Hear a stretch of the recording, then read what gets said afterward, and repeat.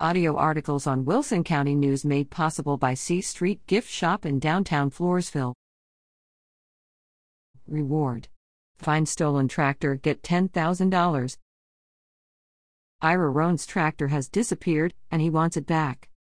The Atascosa County resident had the John Deere listed for sale for $40,000. Somebody decided to take a big discount, Roan said, adding that the tractor was stolen in mid-January.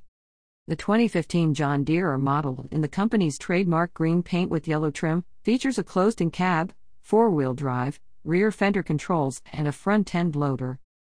It had 600 hours on it, Roan said.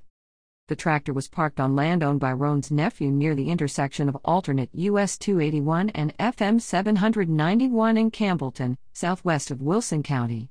Roan said he and his nephew had sold other equipment from the site, and nothing has been stolen before. However, Roan's tractor apparently was taken between 5 p.m. January 13 and 9 a.m. January 14.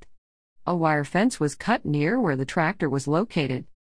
We think the thieves loaded it onto a trailer and hauled it away, Roan said. We could see tracks going through the fence. The theft has been reported to the Atascosa County Sheriff's Office.